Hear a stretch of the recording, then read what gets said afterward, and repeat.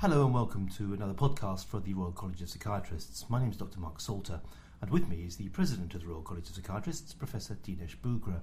Dinesh, I wonder if I could start out by asking you what is essentially a personal question. You're the first President of the College to be from a so-called ethnic minority, and a lot of your early work addressed issues of race, of culture and identity and so on. Has your personal experience and that background had a significant effect upon your work and your style of working as the President? Thanks, Mark. It's a pleasure to be here.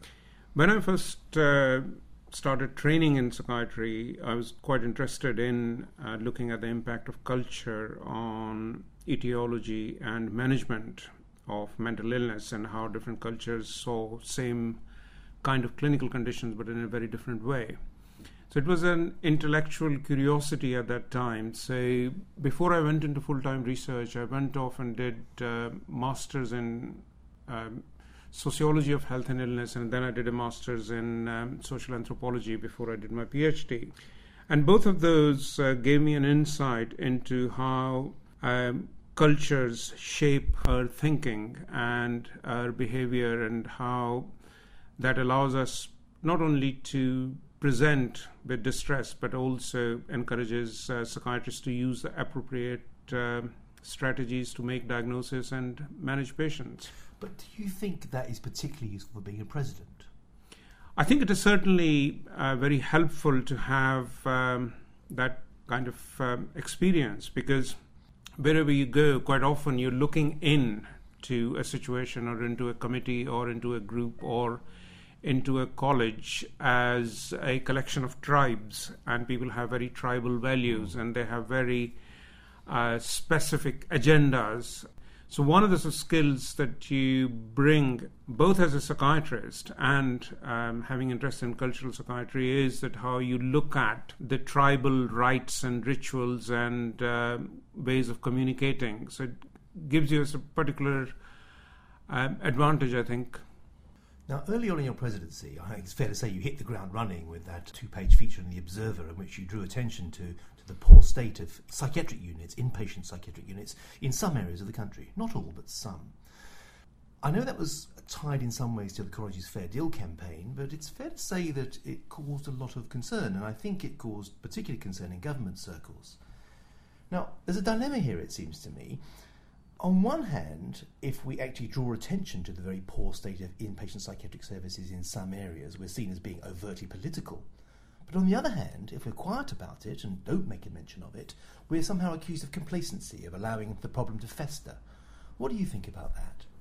I think there are, again, sort of several ways of looking at the issue. I mean, as professionals, it is our job to make sure that the standard of services that our patients receive is appropriate, meets their needs, and is suitable so that all of us would be proud to use them ourselves.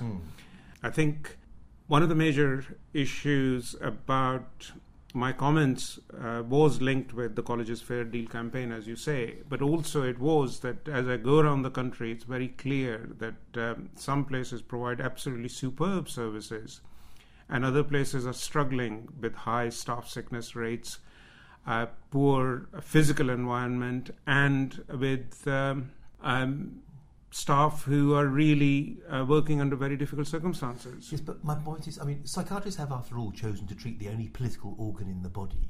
Do you not think that, as psychiatrists, we should take a more, as it were, robust political stance in what, after all, very complex moral, philosophical, and therefore political issues? I think my own view is that in terms of delivery of services, whether we like it or not, psychiatrists are agents of the state. We can take people's liberty away and we can, lock them up, and we have to defend our decisions in public. But the challenge, I suppose, for psychiatry is that if, as a college, we do not uphold standards of services, then we cannot make sure that the training that we're giving to the future generation of psychiatrists is up to the mark and they have the right balance of exposure to both political, social on one side and biological aspects of treating individuals.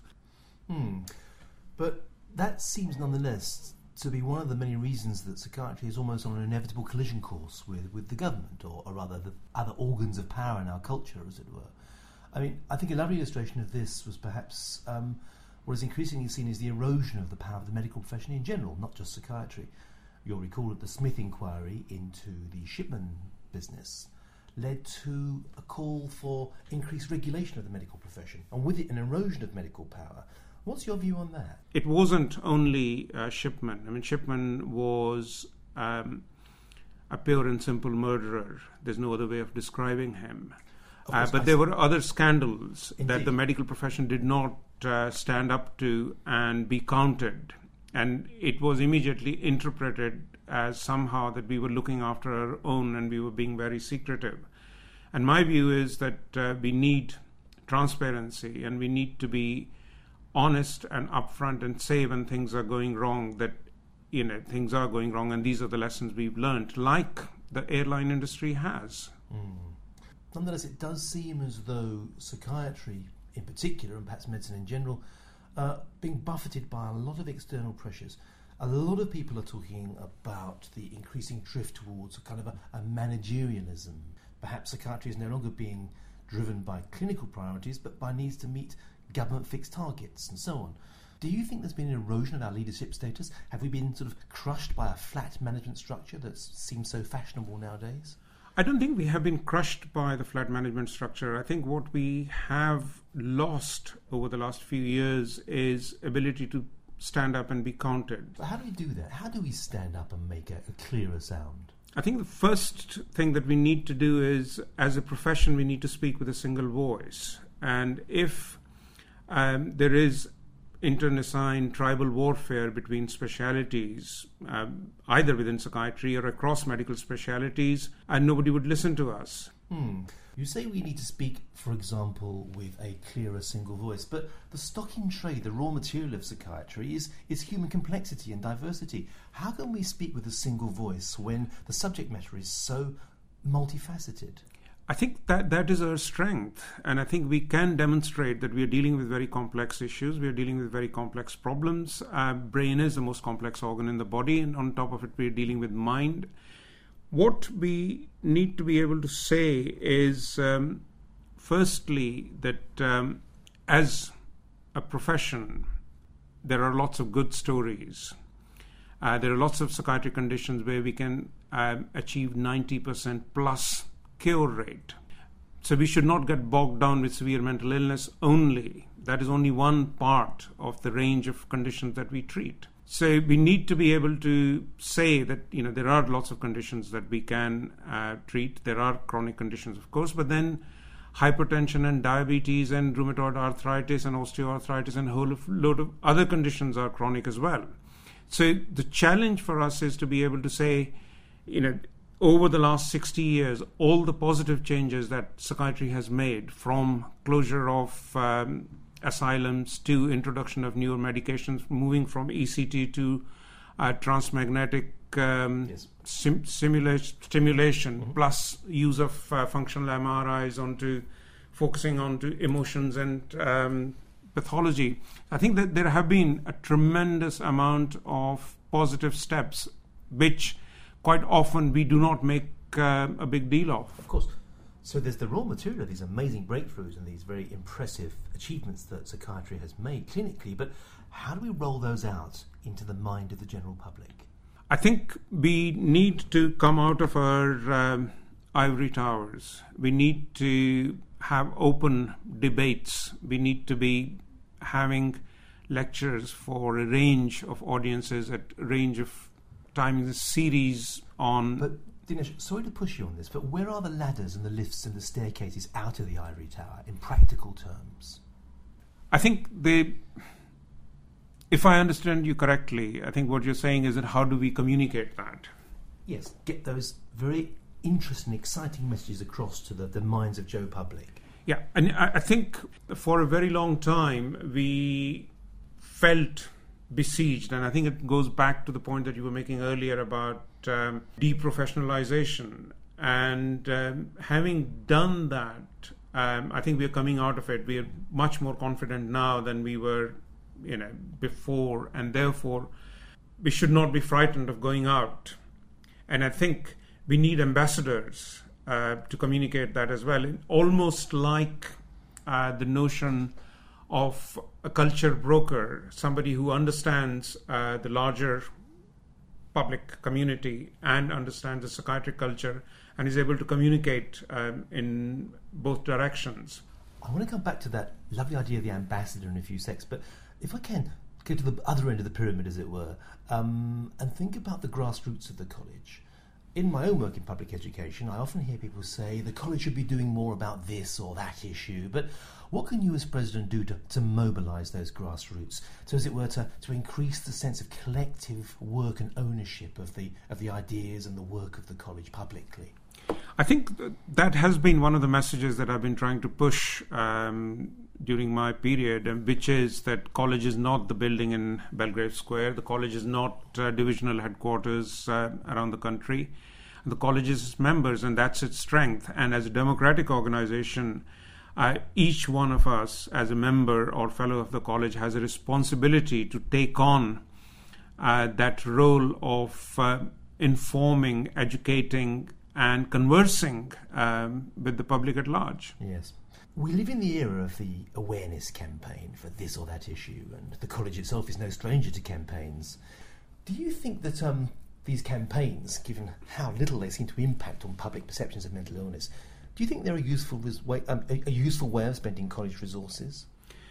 I think so. I think there are two things that you need to bear in mind. One is that because psychiatry has been under so much pressure and there's so much negative imagery about it, I think what campaigns do is flag up various issues, and what they also do is raise awareness, even if it is not sustained, as the Defeat Depression campaign demonstrated, that there was a lot of change initially, but then it wasn't sustained years on.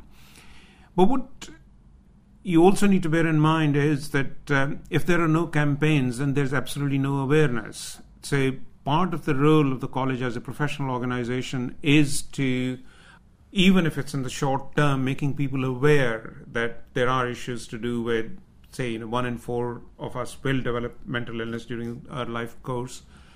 I want to move on, if I can, to the very important issue of recruitment. Now, I know this is an idea that is particularly exercising the Dean at the moment. I think in a recent lecture, the Dean warned that at present rate, something like 95% of people entering psychiatric training are going to be overseas graduates, many of whom do not have English as their first language. Why is that, do you think? I think there is a significant proportion of medical students who go into medicine wanting to do psychiatry, but somewhere between their 3rd and 4th year, they change their minds. So the question and the challenge for psychiatry is whether they get better offers from other subjects, or that they find that we are not selling the subject very well, and the consultants who are working are feeling quite pressured. And But is it not the case that quite a lot of medical students, with all that initial enthusiasm, go into psychiatry and are confronted by a load of desperate, rather pressed individuals who are worried about their loss of their independent status as leadership, as I say, oppressed by the increasing managerial climate and the notion of the multidisciplinary team, where perhaps the psychiatric role is somehow seen as diluted, and that gives rise to kind of as it were, a shadow of low morale that demoralises the medical student and encourages them to go elsewhere. I mean, is that the case, do you think? I'm sure there's an element of that, but then, we also know from the Scottish experience where there are more jobs in FY1 and FY2 for psychiatry training, and so the recruitment is the levels are quite different compared to England. And we have to make it clear to the medical students that psychiatry is the most exciting specialty, bar none. How do we do that, though? That's the challenge. I think we, in several ways. I mean, firstly, we have to be seen to be enjoying what we do, in spite of, I think one of the major challenges for any psychiatrist is to be able to deal with ambiguity and to hold patients' anxiety and the carers' anxiety and the team's anxiety. And I think those are the skills that psychiatrists have, and that's the kind of thing that we should be encouraging medical students to think about, that if you don't have those skills, then don't think psychiatry. And you and I know that sheer, sometimes mind-boggling complexity is what makes the job so interesting. I mean, psychiatry is the only branch of medicine where you have to read the newspapers and go to the cinema as well as study brain physiology and emotions and relationships and so on. But it seems to me that we need to find a whole group of individuals from within our profession who can go out there and sell the wonders of that complexity, that richness and diversity of what it means to be a suffering human being. And I suppose that brings me back to this question of engaging with the public again. Put simply, Dinesh, who are the heroes of modern psychiatry that can go out and do that? I mean, we can't surely leave it down to Stephen Fry, Rufus May and Richard Bentle, can we? No, I agree with you. We can't, and we shouldn't. I think as a profession, we have the responsibility to make sure that we fly the flag, and we fly the flag proudly, and we take pride in what we do. I think we have to stop feeling ashamed of being psychiatrists, and we have to say, this is the most exciting specialty. This is the most fun specialty, and as you say, that you have to incorporate multitude of information sources, whether it's fiction, literature, poetry, cinema, theatre. You can do that. But also, I think one of the challenges for us is that we do not need individuals who can comment on everything. Mm-hmm. I think we need people who are experts in certain areas and are able to communicate that. But I'm wondering, who are the people out there, generalist or specific, who we can call upon now? Where are they? And what can the college do to facilitate perhaps those young, talented communicators to come forward and raise their head above what, after all, is quite a frightening parapet, the media parapet?